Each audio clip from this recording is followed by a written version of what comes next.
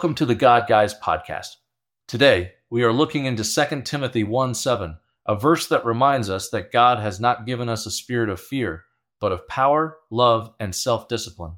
Even as men, we often encounter situations that make us afraid. Whether it's a challenging task at work, a difficult conversation, or the uncertainty of the future, fear can creep into our hearts. But remember, God has not given us a spirit of fear. Instead, He has given us a spirit of power, love, and self-discipline. This power is not the worldly kind that is often associated with physical strength or authority. Rather, it is the power that comes from knowing that we are children of God, capable of overcoming any obstacles that come our way. It is the power that enables us to stand firm in our faith, even when the world around us seems to be falling apart. The love that God has given us is a love that compels us to look beyond our own needs and to serve others. It is a love that is patient, kind, and selfless. It is a love that reflects the heart of God and demonstrates His love for the world. And then there is self-discipline. In a world full of distractions and temptations, self-discipline is often what sets believers apart.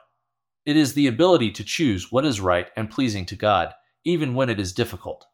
It is the willingness to deny ourselves and to take up our cross daily to follow Jesus.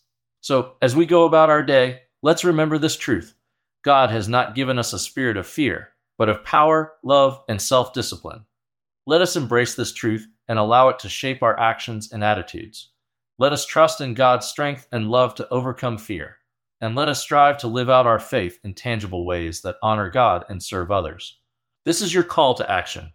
Confront your fears with the power, love, and self-discipline that God has given you. Trust in Him and walk in the confidence that you are His beloved child. Embrace the opportunities to serve others and to demonstrate God's love, and discipline yourself to choose what is right and pleasing to God. Remember, you are not alone in this journey. God is with you, and He has equipped you with everything you need to live a victorious life.